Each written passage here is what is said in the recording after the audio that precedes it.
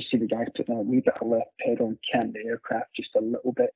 And if you're parallel with that wire and you stay parallel, generally that tail rope is at least 4 feet away from that wire. You're listening to the Rotary Wing Show, a show for helicopter aircrew by helicopter aircrew. Each episode, we travel the world to hear from the people that fly and support helicopters, to learn a little bit more about their stories and pick up some tips along the way. If you want to catch up on past shows or see photos from the interviews, head over to rotarywingshow.com. You can also subscribe on iTunes. Just search for Rotary Wing Show and get future episodes direct to your phone. I'm your host, Mick Cullen. G'day, this is episode 91. Thanks for coming to hang out again from wherever you are in the helicopter world. Like we normally do, we are about to dive into another part of the helicopter operations to help us keep learning more about the industry. Today, we are all about powerline operations. This is another really good example where having a helicopter license is just purely enough to get a foot in the door, and then you're essentially learning a whole new specialty to actually do the work itself. To take us through it, we've got David McColl lined up today. David is currently the chief pilot at Rotorblade LLC, a helicopter utility company based in the eastern US. David himself lives in Florida, and he talks shortly about how he actually ended up in helicopters.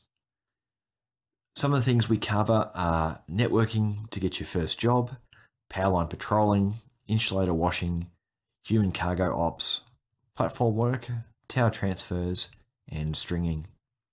If you've had nothing to do with these types of operations before, it can be a real eye-opener.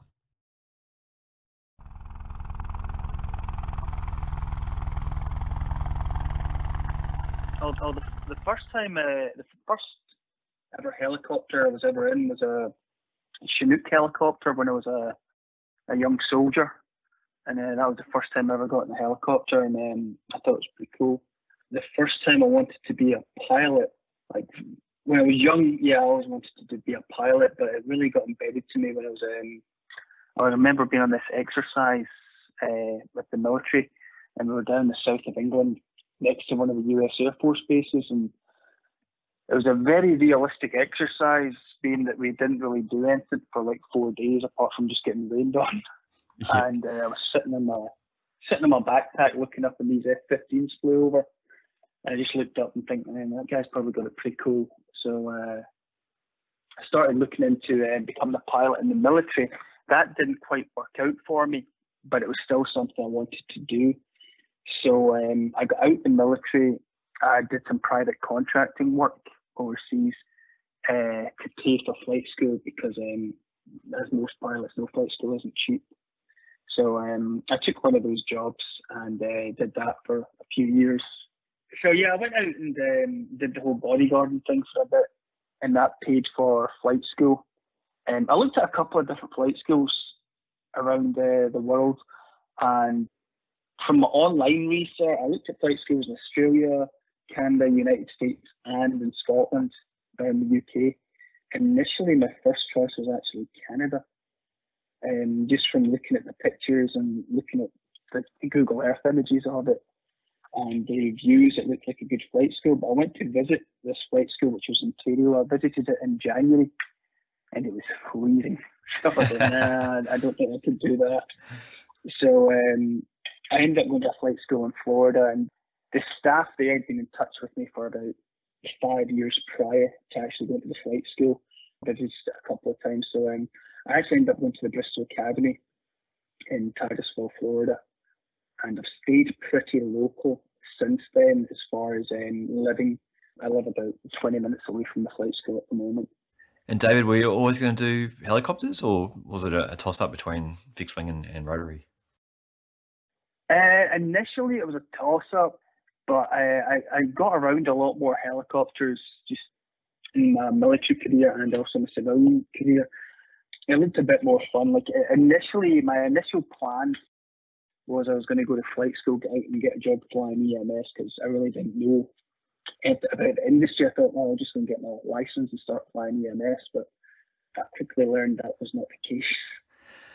I can picture you, in the cold of Canada, and then especially if as you started up and saying, you're sitting on your pack and in the cold rain in England for a couple of days. I reckon after grunting around England, you're probably sick of the cold weather, and I can see you on the beach in Florida. Oh, but very much so. I do like living in Florida. I like the hot weather. Whenever I had relatives come over and visit, or I meet people from the UK, they always ask, "Is it like holiday here all the time?" And I just kind of smile and say yes. All right. Well, yeah. So dreams of jumping into an EMS job straight out of flight school. So what was the actual reality of finishing school and then looking for that first job? Well, yeah, that was my initial dream before anything new. After I did a couple of visits, I found out like most people go through flight school, and in the States, the system built for ourselves is you go through flight school, and then you become an instructor. You get up to like your magic 1,000 hours, and then you can start looking at branching out into some of the commercial industries. I got pretty lucky when I was in flight school. A good friend of mine who I served with, he was looking at buying a helicopter at the time. And when he was over visiting, I arranged a couple of flights for him in a Bell 206 and in an MD 500. And I was blown away by this helicopter. I thought it was absolutely amazing. And he actually ended up buying me, for my birthday, he bought me another lesson in a 500 down at Cloud9 Helicopters in South Florida. So I took that up. And when I was coming up to getting my CFI, I started applying at a lot of companies that had 500s on the inventory. Like they didn't use it for training, but they maybe had like a patrol job on the side that they used the 500 for. So I applied at all those companies, and I'd also visit them because I was traveling throughout the United States at the same time. And I remember very clearly, I got my CFI, my flight instructor, on a Thursday. And this was a time when they said there wasn't that many jobs around. By Friday afternoon, I had 2 job offers, both at companies that had 500s in the inventory. So I went with a company called Chesapeake Bay Helicopters, which is a good company. They're still around. I started flying pipeline patrols on their Schweitzer. They teamed me up with another more experienced pilot because you've got very few hours when you start. And we flew... we inspected the gas pipeline right-of-ways all over Pennsylvania, Washington, D.C., Delaware, North Carolina, West Virginia. And I did that up until I got about 500 hours. And then I was transitioned into the MD 500 and the Bell 206. And David, before we get too far there, I know job market's pretty tough at the moment, but it's never been awesome. What were the key things? What do you reckon made the difference in terms of getting those 2 job offers? Networking. It was all networking. I had a friend that lived out in Houston. So when I visited friends around the US, I'd always find out where the flight schools were, and I'd just go in and introduce myself. When I was doing my commercial flight training, there was quite a lot of cross countries to do. Same with instrument. And my instructor at the time recommended it. We need to start doing cross countries to these other airports that have got flight schools, and you need to go and start introducing yourself. He said, don't worry about getting an interview at the flight school you're at, because they're going to know everything about you by the time you finish training. Don't put your eggs all in one basket. So you really had to get out there, find out, get to the other flight schools, get to the other employers, introduce yourself, and keep in touch with them. And I kept in touch with about maybe 6 or 7 contacts at the time. And I wouldn't say they paid lip service, like they were nice people, but you could also tell like they weren't requiring a pilot at the time. But 2 of the companies, when I got my CFI, as soon as I got my CFI, I called up everyone, and they were all very nice, congratulated me, wished me all the best. And then the next day, 2 companies had called me back and said, look, we've got an opening for an instructor, or we've got an opening for a pipeline patrol pilot. And it was nice getting those job offers. And so I'd say networking is the biggest thing, and it can sometimes be the hardest thing for a lot of pilots because it's, in a way, it's nothing really to do with flying. It's more to do with yourself, your attitude, how you interact with people. Back then, and maybe even still now, I can be a bit of a shy person. So it's almost getting outside of your box, getting outside of your comfort zone, and just going and introducing yourself, giving you. Because that was my next question is, is that just naturally how you sort of operate, or was that a strategy where you actually really had to go out and beat the pavement? It sounds like that was the latter. Yeah, no, you actually had to go out because initially I didn't know of too many other flight schools around, so my instructor helped me out. My brother, who was, my good friend that was looking for that 500, I had to make some phone calls and find out where there was a 500 that he could just test fly. So that helped me out. And little things like the Robinson safety course, I met some good contacts there, kept in touch with all of them. So it's definitely getting outside your comfort zone, because it almost felt like I was applying for some of these jobs where sometimes I felt I had no business applying for. Like, I was a flight school student, but we all start off that way.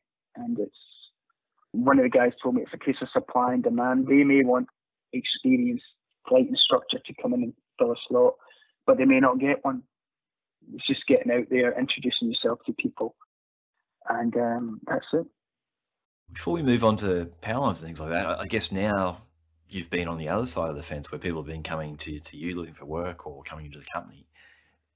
Having been on that side, do you have any different advice to people in that initial job stage, that first or second job, or is it still the same thing? You just got to get out there and introduce yourself. Like, if you get a resume in email, what do you do with that resume when it arrives, when you open up your email in the morning and there's a resume sitting there waiting for you?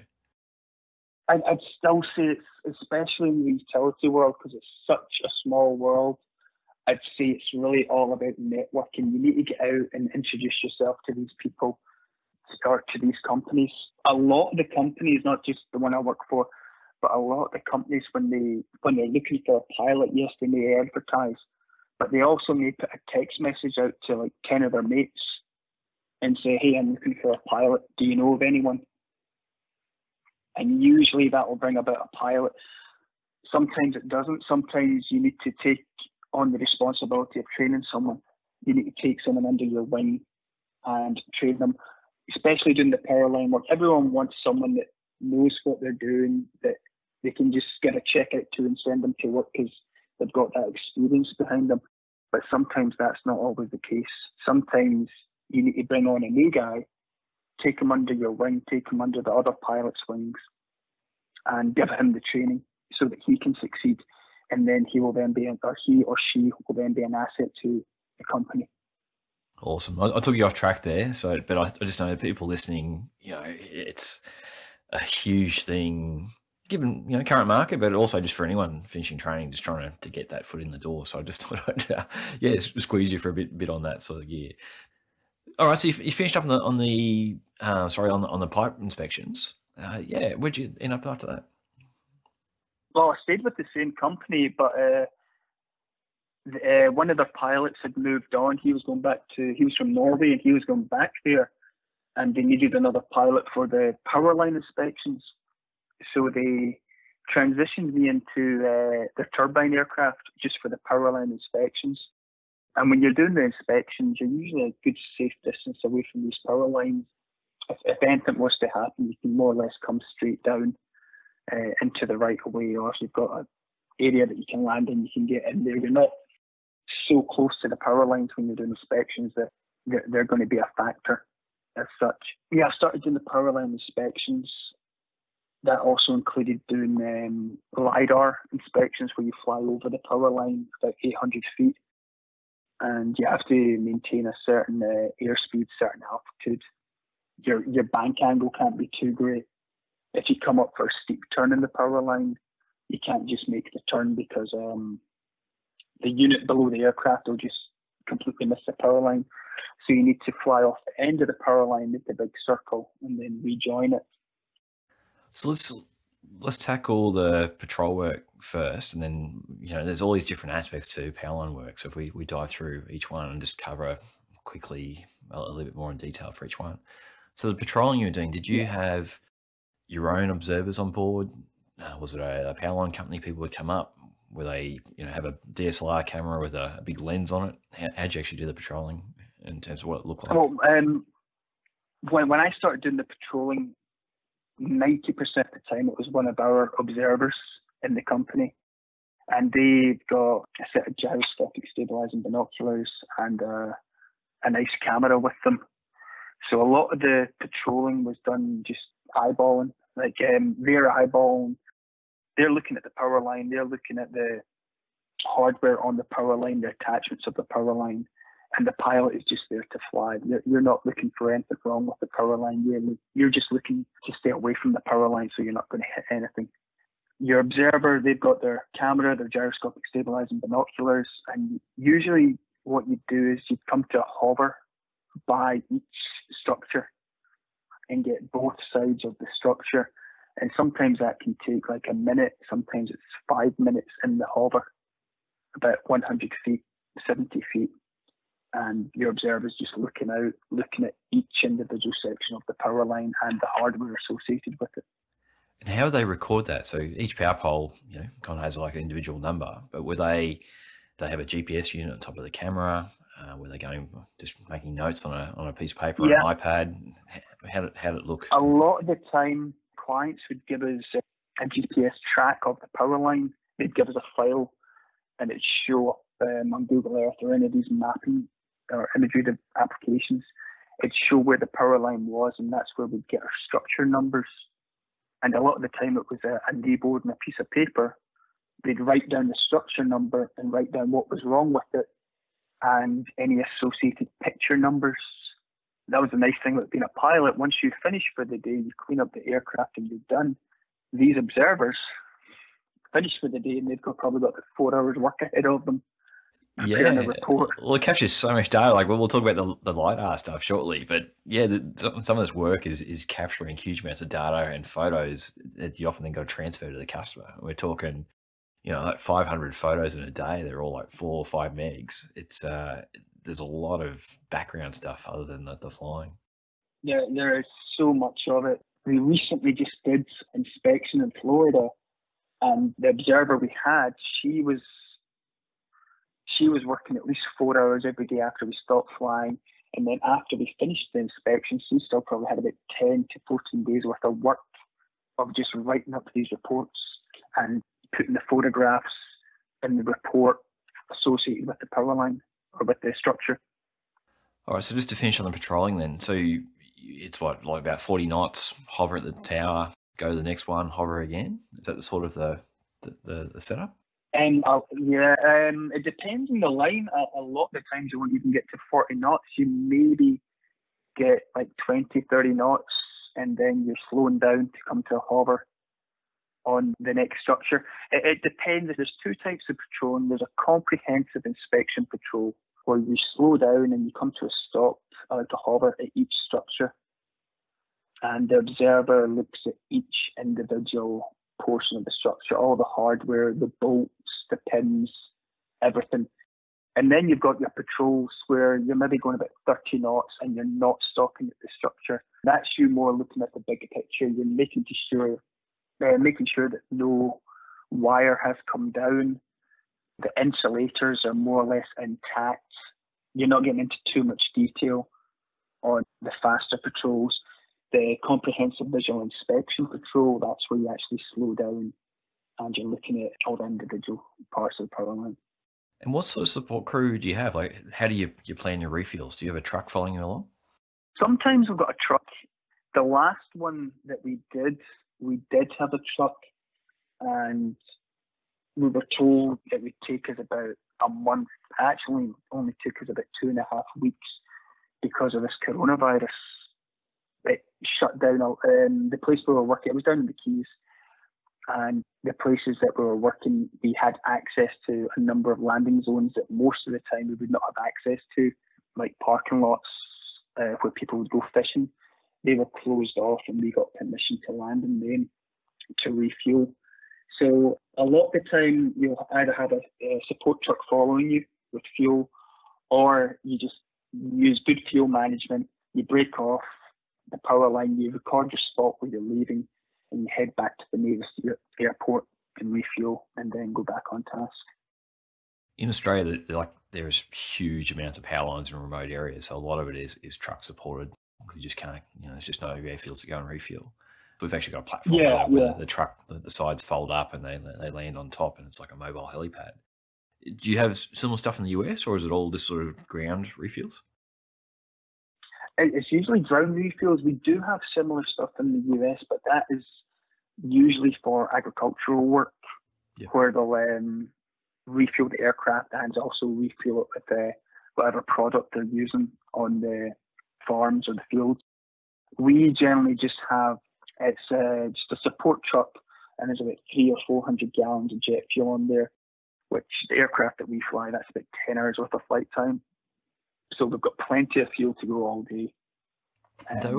Though, what about patrolling in built-up areas? So where these high-tension power lines are going through the suburbs and the cities, do you have to adjust anything different to that, or is it, do you have to let people know that you're coming through? Does the power line company do that, or you just treat it the same as more rural areas?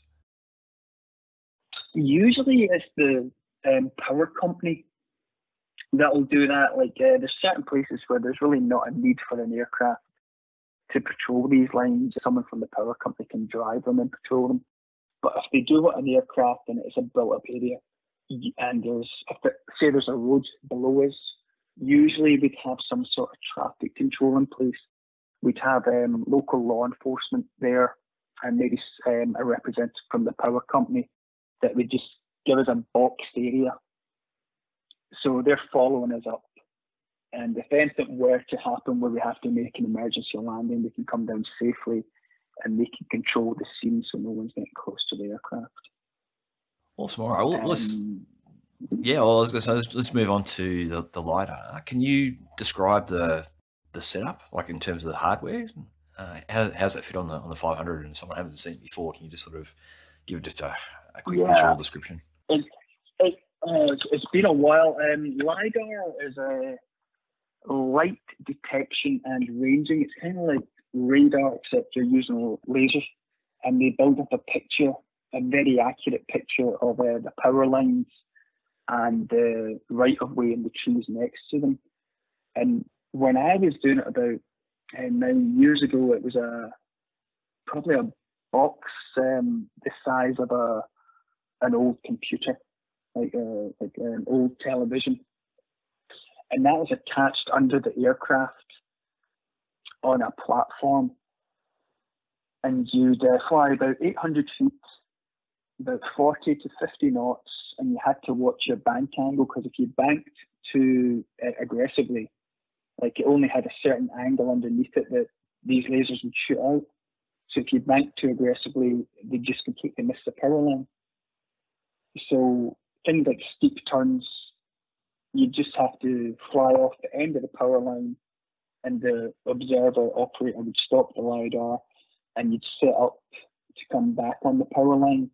I find it pretty challenging flying. The flat areas is fine, but when you're in mountainous or hilly areas, you need to maintain that 800 feet plus or minus 50 feet.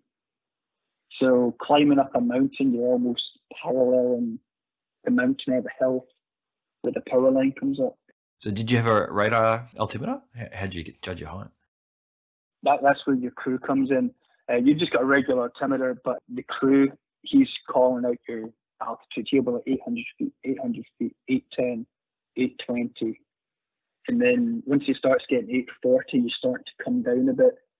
So if your altitude starts increasing or decreasing, he starts calling out your altitude. And it's very similar to a radio altimeter that he's got. Gotcha. Okay. And I guess if no one's seen it or knows what you're doing, you're essentially looking at how close to the vegetation in many of these cases. One is for mapping, I guess, but one of the other roles there is to actually map how close the vegetation is getting to the power line to determine if people have to go out and cut it. And that probably leads into something we'll talk about later on. Yeah, that mapping how close the vegetation is getting, and also I believe it also does the sag of the power line. It can tell you how low the power line's getting to the ground. Gotcha. Okay.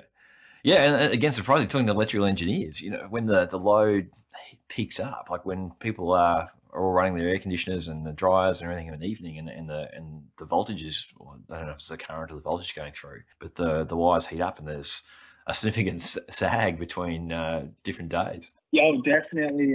The lines will heat up if you get ice on them in the wintertime. They'll sag quite considerably.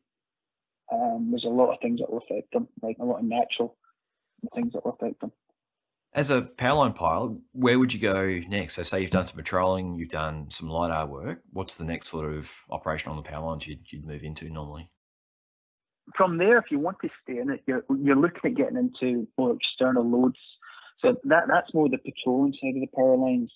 After that, you're looking at getting into the building the power lines or maintaining the power lines, and that's where your external loads start coming in, like your long lining, your platform work, your external cargo work. That's where all that will come into play. All right, let's cover the HEC. Let's cover the human external load type things. Again, that's going to be different between other countries and what people have experienced. So, where would you use it? And I guess how long is a line, and what are some of the considerations there for the harness and communication and the hooks you actually need on the aircraft? A great question. At the moment, there's a lot of changes with HEC in the United States. It used to be anyone with a 133 certificate, which is what you need to do external loads in the United States, you could go and do human external cargo work.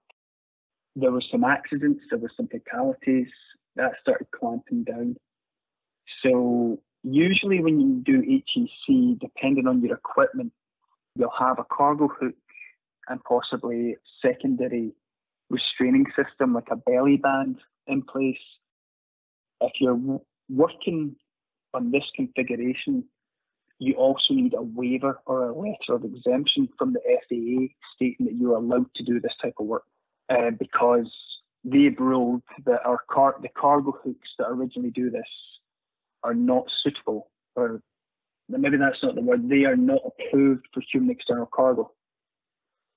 So they're saying it's not approved, but if you keep other safety considerations, you can perform human external cargo. So this started about maybe a couple of years ago. So a lot of the hook companies out there, they came up with something called a dual hook system. And basically all it is two hooks on your aircraft and some other hardware and rigging associated with it. And with that, it's STC, the piece of equipment that you can carry people on human external cargo. It's a big thing, and it was a big thing in the power lines the last couple of years, and you're still seeing the changes come about. So the double hook gives you a redundancy if something goes wrong with the hook and it releases. Yeah. Now you still have redundancy there. Yeah, so you still have a manual and electric release in the cockpit for both hooks. They fire off the same thing, or is there a separate setup again to fire the second hook? They're both completely separate. You've got a manual and electrical release for your primary hook, and then your secondary hook has still got a manual and an electrical release. So in the 500, like your manual release is usually like a bicycle brake in front of your cyclic. Yep. With the dual hook system, you've got two of those releases in front of you. Gotcha. And you've got your normal electrical release with your thumb, and I believe one of the systems has got another electrical release that's actually on the side of the manual release for an electrical. All right. So if you do need to release it, you've got two separate actions to release it. And what's the brief? Yeah, what's the briefing? How do you brief? A critical emergency. When are you going to punch that off? And how do you plan around that? I don't have much experience with the dual hook system. Most of the stuff I've been doing has been in the old style with the belly band, and it's sheer training. And warning the guys, crew resource management. I always come into it like there's been about, I don't have my notes, but there's probably been about 5 or 6 incidents with HEC in the United States. And it's training. I think there's a whole, one of the papers I wrote up, we discussed the emergency procedures in HEC, and we came up with 3 events, most of which include engine failure. You have an engine failure in forward flight. You would enter a low speeds auto rotation, and depending on what size of line you've got, like if you've got a 50-foot line, you're going to enter your flare about 100 feet, get those guys on the ground with whatever you can, and then whatever left in your RPM is for yourself, getting the aircraft on the ground. If you've got the guys on the structure, or I'll come on to that one last actually, if the guys are in a hover, like working on a wire, and something goes wrong, you enter hovering out of ground effect auto rotation. And you inform the guys that do not grab onto the wire, you just need to ride it out. And you tell them the best course of action for them to do is a parachute landing fall, keep their knees and feet tight together. When they make contact with the earth, they roll it out. The third one would be the guys are on the structure. Even if they're not safety on the structure, you've landed them on the structure and something goes wrong with the aircraft. That's where you'd actually release them. That's where you'd punch them off. Whereas you'd release the hook, you'd release the belly band, and you'd leave them on the structure. And a couple of years ago, or just over a year and a half ago, there was actually a case like that in the United States where the aircraft hit another structure and there was a catastrophe for the aircraft, but the pilot actually jettisoned the guys on the structure. Usually, unfortunately, the linemen have fatalities with HEC, but in this case, the linemen lived. They were left safely on the structure and came down and did what they could. Gotcha. In terms of the jobs where you're going to do that, so and I guess the playoff here would have a platform or some kind of setup where they could step off the skids onto the top of a tower. But yeah. When would you? So what sort of operations are the linesmen doing when they're on that external cargo hook? So are they actually working on the line like mid-strand? Are you taking it from tower to tower? And sometimes you're working on the line mid-span. Maybe you're doing a spacer or two with them. Generally, it's not the preferred method. A lot of the time, a job a couple of years ago, we were changing out insulators, and there was really there wasn't a lot of place for the guys to work on, so we had to ferry them in with ladders. We call these things hook ladders. And we'd HEC the guys and the ladders to the structure, and you feed the ladder down into the structure and you land it on the structure, and then they can come down and actually work on different parts of the power line or the hardware. Are they on a radio headset? How do you talk to them? A lot of people just use heads and hand signals. Yep. I do not like that. It's a good backup method, I think. I think there needs to be a change in the United States at the moment. A couple of companies are using Bluetooth communication. The nice thing about the Bluetooth communication is it's all hands-free. Yep. You set it up with the pilot, you set it up with the lineman, and it's all noise cancelling. So a lot of the time, you're having a conversation with the lineman just as easy as you and I are having a conversation right now. And it is such a difference talking to someone versus going off someone's head and hand signals. Oh, absolutely. And I'm trying to picture, like, you're looking out over the side, looking down. And I've done very, very little external load operations at all. But I'm trying to picture holding someone steady where you're I don't know, you're 50 feet off the ground is the wire, and then you're above that as well.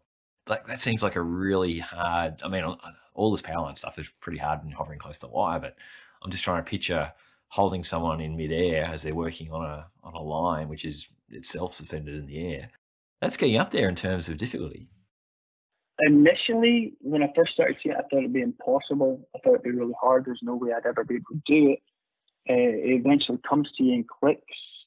No, it's very doable. You just pick out your reference points. But one thing I'd say is you're taking in, when you get down to that, you're taking in a small picture. You're not looking so much at the big picture, but you're taking in the small picture. Sure. To hold it there instead of taking in that big picture. So everything needs to be in order before you actually take the guys in to do your work. Like it's almost back to basics. You're taking them in, you're checking your warning lights are out, your engine temperatures and pressures are in the green, you're checking your fuel, and you're making sure you've got sufficient power to take the guys in there, and also sufficient power to get them out if need be. Gotcha. What would spraying be in there as well, or something you do at this point in terms of washing conductors, or is that something you guys do? Yeah, I've washed conductors. Yeah, I've done that. Yeah, you're really loading up the aircraft doing that because water weighs quite a bit. But that's something I've done in the past. I know that gets done down in Australia as well. Yeah. Do you want to, again, just talk to people who are listening in who may not have seen this before or only just seen it in pictures? Can you just talk through generally what it looks like from the cockpit in terms of sort of how much fuel you can take, the refuel in terms of carrying like a belly tank of water, how you actually spray the water on and in terms of moving the aircraft, or is it just the operator moves the boom? Yeah, those bits and pieces. Last time I did that, we're probably going about, the MD500 holds about 435 pounds worth of fuel. We'd fill it up to about 200, 250 pounds and get the water tank up as full as we could. That was getting us up to pretty high up there in the weight, not at max gross, but we're still high up there. Your operator is sitting behind you, so in the 500 you're sitting in the left seat, and lineman is sitting directly behind you, and he's got like a pressure washer set up. There's about 15, 16 foot boom coming out, and then you've got your water going out the end of that. So you're washing these insulators. The reason that you're washing these insulators, a lot of the time it's bird crap. The birds start crapping on these insulators, and very soon they're not going to become insulators anymore. They'll be conductive with all the residue on them. So they're not doing their job. So we'll go up and we'll wash these insulators, and we're using I believe it's deionized water. It's special water. You don't want to use salt water or anything like that. But you're using this water. You start, usually we'd always start the top insulators, and you just concentrate in 3 bells on a 500 kilovolt line. There's usually about 18 bells, and you just concentrate in 3 at a time. So you bring the aircraft into a hover, and the guy would, your lineman at the back would situate the boom. He'd unlock it, because when you're ferrying out to it, he locks it in place so it's not moving up and down. When you get next to the power line, he'll unlock it, and then he'll just start spraying about 3 insulators at a time, and once they're clean, we'll come down, do another 3, and you're moving the aircraft at the same time. Like once he's done 3, you're coming down just a couple of inches in altitude so he can do the next 3, and all the way down, and then the rest of them. If it's horizontal construction, whereas the power lines are all horizontal, at some point you're going to come in between the power lines so you can get that middle insulator set. And it definitely gets me out of my comfort zone going in between the lines. You're checking the static wires above you. You're checking your reference points on the line so you can actually get the aircraft in there and then advance towards the insulator and get them cleaned. So you're talking about there where you've got like 2 transmission lines running parallel and you've got to move in between the insides of the towers, or are you talking about a different setup there? Now, usually you'd have 3, if it's done horizontal, you'd have 3 different lines running parallel to each other, and you need to get that center line, and that's what we call going inside the box. Okay, so you're still talking one power pole or one one transmission tower, but you're just talking about trying to get to the inside. Yeah, one structure. Okay. Yep. Yeah, one structure, and you're coming inside a set of wires to get to the central one. Gotcha. Yeah, okay. That's good. Yeah. And I guess like for this one, spraying normally, like my picturing it, you don't actually overlap the wire. It's when we start getting the platform work and things like that, or you're actually dropping someone off on the tower, you've actually got an overlap of your rotor disc with the wire of the structure. With the spraying, it still looks like you're a little bit off the structure, except for that middle insulator. Oh yeah. You're still like off the structure. Yeah, definitely. Cool. Okay. Well, let's. I guess it's just a progressive amping up. Have you done the platform work then when you're actually working with your disc over the wire? Yeah, I've done that. Yeah, you'll use that platform work for all sorts of things. Yeah, sometimes you'll use it for hand-on inspections. You'll use it for marker balls, spacers, actually fixing a wire. There's a lot of things you can use the platforms for. Okay. Well, do you want to take us through a marker ball operation? So, you're on the ground. If you want to describe what the platform looks like, how you load it up, and where the linesman is. Yeah, usually the platform will be put on probably back at the airport. Your mechanic will help you put that on when you do your pre-flight. That's now included in your pre-flight, making sure the nuts and bolts are in place and the platform secure, the seatbelt on the platform secure. And then you'll fly out to your job site. You'll do your pre-job brief, and then you'll go up, start your marker balls, and generally that starts out basic measurements, because your client will give you a list of where these marker balls are going on, and usually you'll go up and you can either use a counter wheel, which you actually put on the wire and you bring that down. I haven't used one of them for a while. Or you'll use the GPS and you'll just measure out each individual footage. And the guys will mark the wire with tape or something, so we know the spaces for the marker balls. Then you come down, and these marker balls are all prepared, and it's almost like it's like a clamshell. And one end's shut, the other end's open, and the lineman will be on the platform, and the other lineman will hand him this marker ball. And you'll come into the wire, and if it's close to the structure, like maybe 60, 100 feet away from the structure, it's generally a lot easier because the wire will not move as much. When you get out mid-span, there's a lot of movement in the wire sometimes. Is it due to your rotor wash or just the wire swinging in the breeze? It can be due to your rotor wash once you get that ball in there. It's the little movements that the aircraft makes, and then the lineman will move the wire. Then you try and prevent these movements, and sometimes it just gets worse and worse.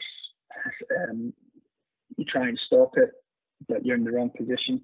So everything really needs to stay in equilibrium in the center. So it's holding the aircraft steady. One thing that will make the wire move a lot, I think, is if you concentrate on the wire too much. Generally, I try and find a spot on the ground, and I'll steer through the wire onto a reference point on the ground. Yep. And that works out well. The worst is when it's over water. I can imagine. I've seen some videos of guys doing it, and it looks hard work. But do you pick up the wire at the tower and then follow it down to where you're putting the marker ball on, or do you come up mid-span and do you come up level and move across? Do you come in above it and then move down a position? How do you actually get to the working position? You'll pick it up at the tower. You'll confirm the number of the tower, and this is all done beforehand. When you actually get the ball in place, you'll come in parallel. I usually come in parallel with the wire. You do your checks, temperatures and pressures, make sure you've got enough fuel, and make sure you've got enough power, and then you just bring the guy in slowly. And you'll bring the wire above the ball initially, and then you maneuver the aircraft. The aircraft will then come up, so the wire is in between the ball and the lineman. And then he'll take one of his hands, usually his left hand, he'll take that off the ball, bring his hand over the wire, and open up the ball as a clamshell. Once he does that, he'll pull the ball onto the wire. At the same time, you're going to move the aircraft just slightly to the right, away from the wire, so that he can get it in place. Once it's in place, he's going to start securing it to the wire. Do you cock off in your to face wire a little bit? Like, are you trying to position your tail rotor away, or you've got to be at 90 degrees so that the guy on the platform can actually, work without too much difficulty? It helps that you're parallel. For him, it definitely helps that you're parallel with the wire. Sometimes, myself, especially if you're new, everyone's afraid of hitting that tail rotor, and quite rightfully so. You'll usually see the guys putting a wee bit of left pedal and cant the aircraft just a little bit. And if you're parallel with that wire, and you stay parallel, generally that tail rotor is at least 4 feet away from that wire. Yep. So you're not going to go out and do this in high winds or anything like that. If it's a windy day, you're going to call it for the day and go back to the hotel or do something else. Well, that's where I was going to go next, is we haven't spoken about that. Like, normally these are early starts, I'm guessing, so you can get up, get the work done before you sort of get your wind or you're picking up later in the day. So a lot of guys I know, like, post photos in the morning. It's normally a dark start in the morning. Yeah, generally, you'll do your weather checks the night before, and sometimes you'll do the weather checks the night before and like, hey guys, it ain't going to happen tomorrow, let's find something else to do. And you're going to do something else on the job. If your weather's looking good the night before, you'll get up early, get an early start, get a good safety brief in, and then get the guys up there and get the balls on. So we've covered a bunch of stuff there. I guess there's tower transfer, if that's something. Yeah, definitely. Yeah, tower transfer. Yeah, that was a big thing for me. I thought, transferring the guys onto the tower is pretty cool. Or the wire itself. Sometimes you transfer them directly onto the wire. Usually we'll have a skid step, which is, it's almost like maybe the diameter of a skateboard, or not diameter, but width of a skateboard, and that goes over the skid. And it's a STC piece of equipment. On the other side of the aircraft, on the right hand side, we'll have counterweights, because you're putting a 200-pound person on the left hand skid. You need to counterweight that so you're within your weight and balance limitations. And you come in, you pick your reference point, and before you commit to going in, again, you're doing your checks, you do the power checks, and you're trimming out the aircraft. One good tip I got told, whatever way the lineman goes is what way the trim's going. So when you come up to the tower, he's going to bond on. As soon as he bonds on, then he's going to take one of these lanyards and clip onto the tower, and then he's going to unclip from the aircraft. And you'll make eye contact with him, he'll give you the nod, and you'll give him a nod back that everything's good to go, and he'll actually step off the aircraft. And it's like stepping onto a boat or a canoe. It's all very smooth, and you follow them with the trim. So if they're getting off, you're pushing the trim to the left side because they're going to the left. One thing I've noticed is generally the small guys that aren't as smooth, usually the big 200, 300-pound guys with all the gear on them, they're very smooth getting off the aircraft because they know they're heavy. Usually the smaller guys will just get off very nonchalant. Fair enough. Okay, and my understanding from that is they'll do something on that tower, then you come back, pick them up, move them to the next one. And do you leapfrog? Do you have like two sets, like one group's working on a tower and you go grab the other ones and move them and then come back and you sort of leapfrog along? Yeah. Yeah, okay. Yeah, all the time. Usually, like, if they're changing out the top wire, the static wire, and we transfer the guys off, maybe you'll transfer one or two guys onto a tower. And you'll either come back to the LZ, pick up another set and transfer them onto a tower. And by the time you've completed that second transfer, hopefully the first transfer that you did, the guys are ready to move again. And you just go back and you pick them up. And it's the exact opposite. You'll come in, you'll take the bond from the aircraft and bond it onto the static. And then they'll transfer and you start leapfrogging them. And it's a very efficient method of doing it. Gotcha. Awesome. Okay, take in whichever order you want to, but we've got the blades, which are a pretty interesting kind of tie in there. It doesn't, assuming they do other vegetation other than just power lines, but that would be the crux of it for the aerial saws. The stringing work, and I guess some of that ties in with that construction work too. I know there was a video that did the rounds of Facebook maybe 12 months ago of a 500 coming in with a pulley block and dropping that off and then threading the wire through the pulley block and moving on. And again, lots and lots of commentary about the skill of the person involved, because it's quite fine work. Which I don't know. You want to tackle any of those and take us through those? Yeah, well, the saw stuff I'm actually not too familiar with. I do work for a company that specialises in saw, but I'm more on the power line side. It's me and another pilot. We're more specialised in the power line side of things, but I have went out and looked at it, and it's very impressive to watch. Well, what I might do, I might get an intro off you to one of those guys who does the saw all the time. I think that'd be better. Yeah, he'd be better to talk to one of those guys about it. As far as the stringing, the Class C, that's considered a Class C load because it's attached to the ground at some point and also attached to the aircraft. Generally, that's how they'll get a wire in the air. They'll use a helicopter. It's very efficient. Usually you'll have, depending on the structures, you can have anywhere between 4 or 8 wires to pull. You'll remove the hook from the belly and you'll put it on the side of the aircraft, and there's a special adapter called it's an FTC piece of equipment, and you put that on the side of the aircraft, and then you attach the hook to it. So your hook's now on the side of the aircraft. So you still got your normal. You attach a line. So in the cockpit, you still got your normal electrical, normal manual release. It's just now it'll operate the hook on the side. It's all on the side, and one thing you also do is you always want to have a breakaway swivel right next to that hook that breaks away at 1,800 pounds. If the load gets more than 1,800 pounds, it's just going to there's a pin in there, and it's going to shear at 1,800 pounds. Okay. So you'll have that in there to protect yourself. And I've seen it's like a Bluetooth hook. I guess you can use it for external load as well, but where you can actually have a display in the cockpit or some kind of indication where you can actually see how much load is being pulled. Is that something you guys use? Yeah, they've got those. I've not really used them. We've got load cells, but they are only attached when the hook is mounted in the belly. When we put it on the side, the load cell, in my experience, is not attached or is not connected. Okay. One thing I've noticed though, usually you go off your power, like your torque, how much torque are you pulling? And generally you should never be pulling past the green to do a side pull. The big things about doing these side pull is doing your safety brief in the morning. You've got a guy on the machine that's actually feeding the rope out. You're in constant radio communication with him, and he's got a brake, because you don't want this rope or this wire scraping over the ground. At the same time, you don't want it too tight that you're pulling too much power. Yep.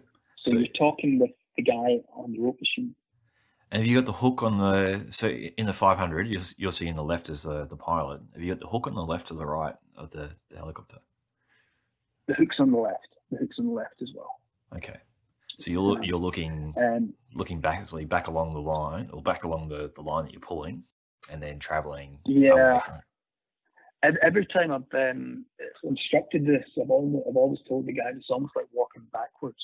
I spend a lot of time looking to where I'm coming from, looking at the wire, and making sure that that's not rubbing against the ground. It's not getting stuck in any equipment, and I usually always use an observer when doing a Class C or when doing a side pull, and that can be another pilot or that can be an experienced lineman. And a lot of these linemen know the aircraft very well. They're looking at where you're going to, and once you start getting close to a structure, they'll start giving you a call out, and they'll make sure your altitude's good, that you're going to clear that structure. So you're side pulling, you've already hooked up, and then you're moving the aircraft along, and you're looking at where you're coming from, where you're going to. And the lineman or the pilot on the right-hand side, he's going to start giving you a countdown when you get to your structure. He'll be like 100 feet, 50 feet, 25 feet. That's you over the top of the structure. And when he's giving you this, at the same time, you're also telling the guy on the brakes of the rope machine to start putting the brakes on and start slowing it down, because you're going to start coming to a stop. Okay, so if they don't put the brakes on, then the line will keep paying out and basically touch the ground. Yep. Yeah, the line will keep tight. It makes it easier for you. And you'll maybe be between 25 and 50 feet away from the structure. And then you'll start bringing the line down into, it's called a traveller or a dolly. It's like a pulley system. And there's a one-way lock on it. It's almost like putting a rope through a carabiner. It's like you put your rope through this one-way lock, and then you put it into the pulley system. And once it's in there, you start moving along again, and you repeat the entire process. Yep. So again, just picturing if you're listening, so you're coming almost pulling the line with the helicopter towards beside the pulley block, moving the helicopter forward to take the wire into it, and as it moves through, it basically locks off and sits on top of this, like a big pulley block on the tower. And as you then keep pulling the wire sits in the top groove of the pulley block and just rolls across the top of the pulley. Yeah, and you keep doing that until you finish up, and there'll be a guy to meet you at the other end. You'll take it through the last pulley block, and then you'll give him some slack, and then you'll hold it there, and you'll be in communication with him. You'll tell them to stop the pull. So the guy in the brake machine, the rope machine, he's going to stop that pull.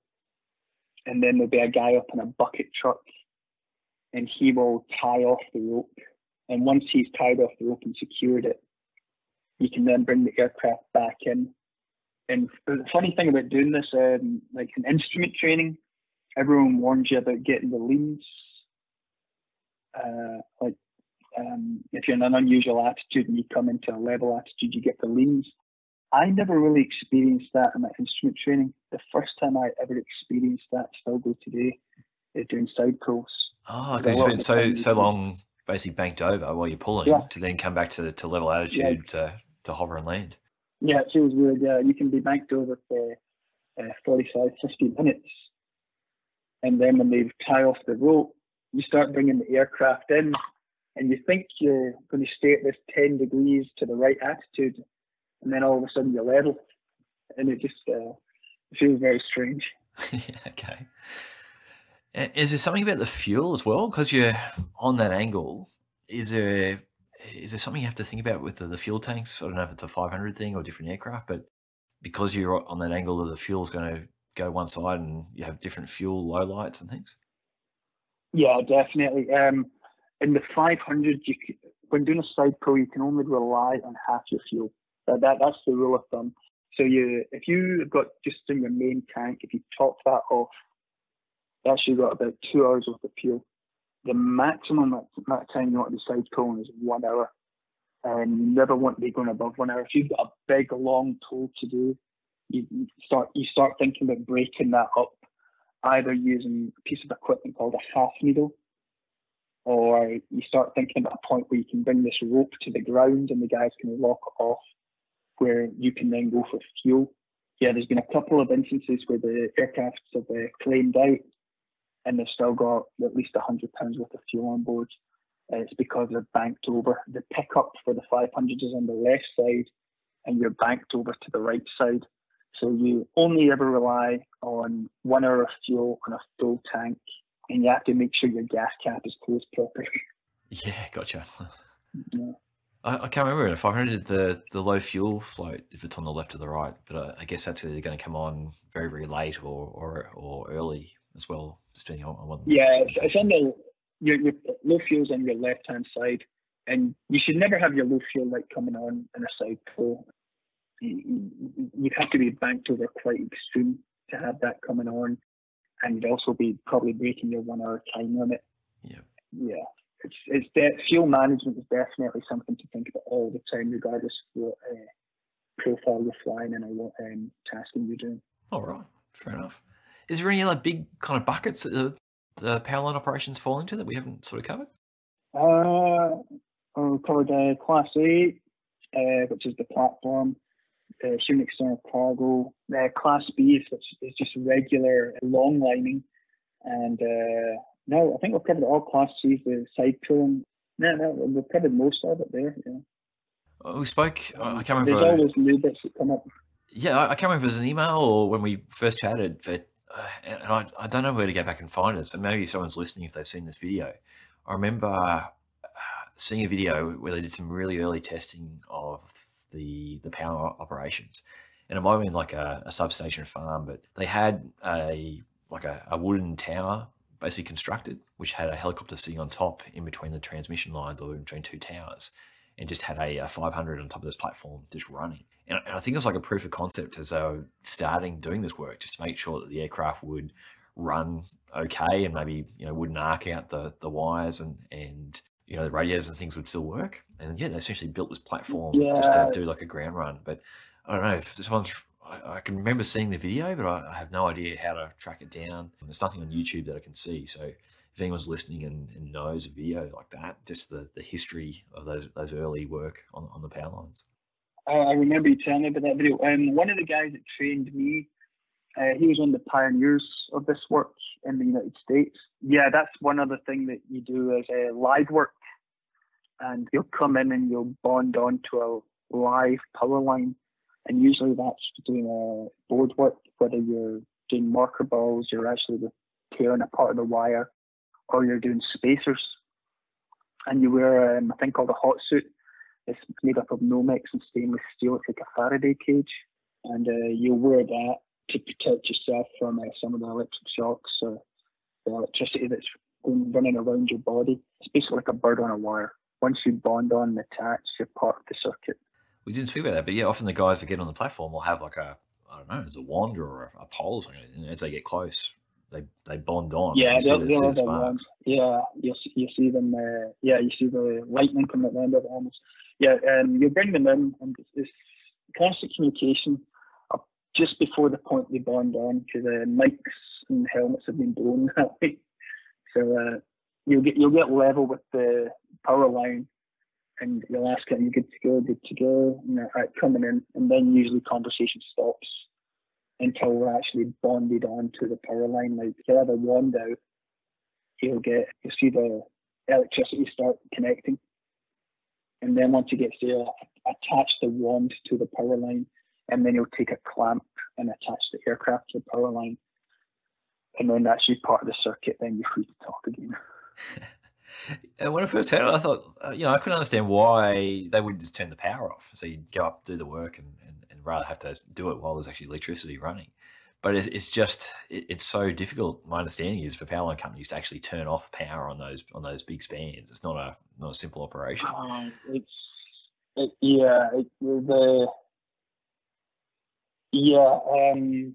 Sometimes they can sometimes give you outages, but they need to have somewhere else for this power to go. And sometimes they just don't have that asset available to them. Like it'd be like your motorway or your freeway closing down, but you do not have an alternate route. So nothing's flowing. Yep. So a lot of the time you just leave it running, and you go in there when it's hot. Look, that's pretty awesome coverage. I think there's a whole heap of stuff there too on some of the hurricane work and things you did. But what I might do is we'll hook up another time and chat about some of the other bits and pieces and some of the hurricane things you went through and other bits and pieces that you've done. But I think we might call it pretty much there, just on the power line side. No, yeah, that was good. Thank you. Is there anything else you wanted to just close off on the power line work? Like I say, a lot of people do want to get into this. I think the biggest thing to get into is networking. Get to know the companies that do it. Get to know some of the pilots that fly for it, and talk with them. And it's something that may in the past have had a cowboy attitude to it, but I do not see it that way for a lot of companies anymore. I think the risks are definitely there, so you need to do a good risk mitigation to do this stuff safely. So every morning you're doing your safety briefings, you're doing your risk assessment, you're bringing into play crew resource management.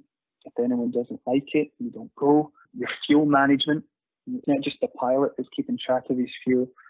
Most of these linemen that are flying are pretty savvy with the aircraft. They'll know roughly how much it burns, and they'll be reminding you of your fuel. So something with so many risks involved, there has to be a lot of safety protocol in place.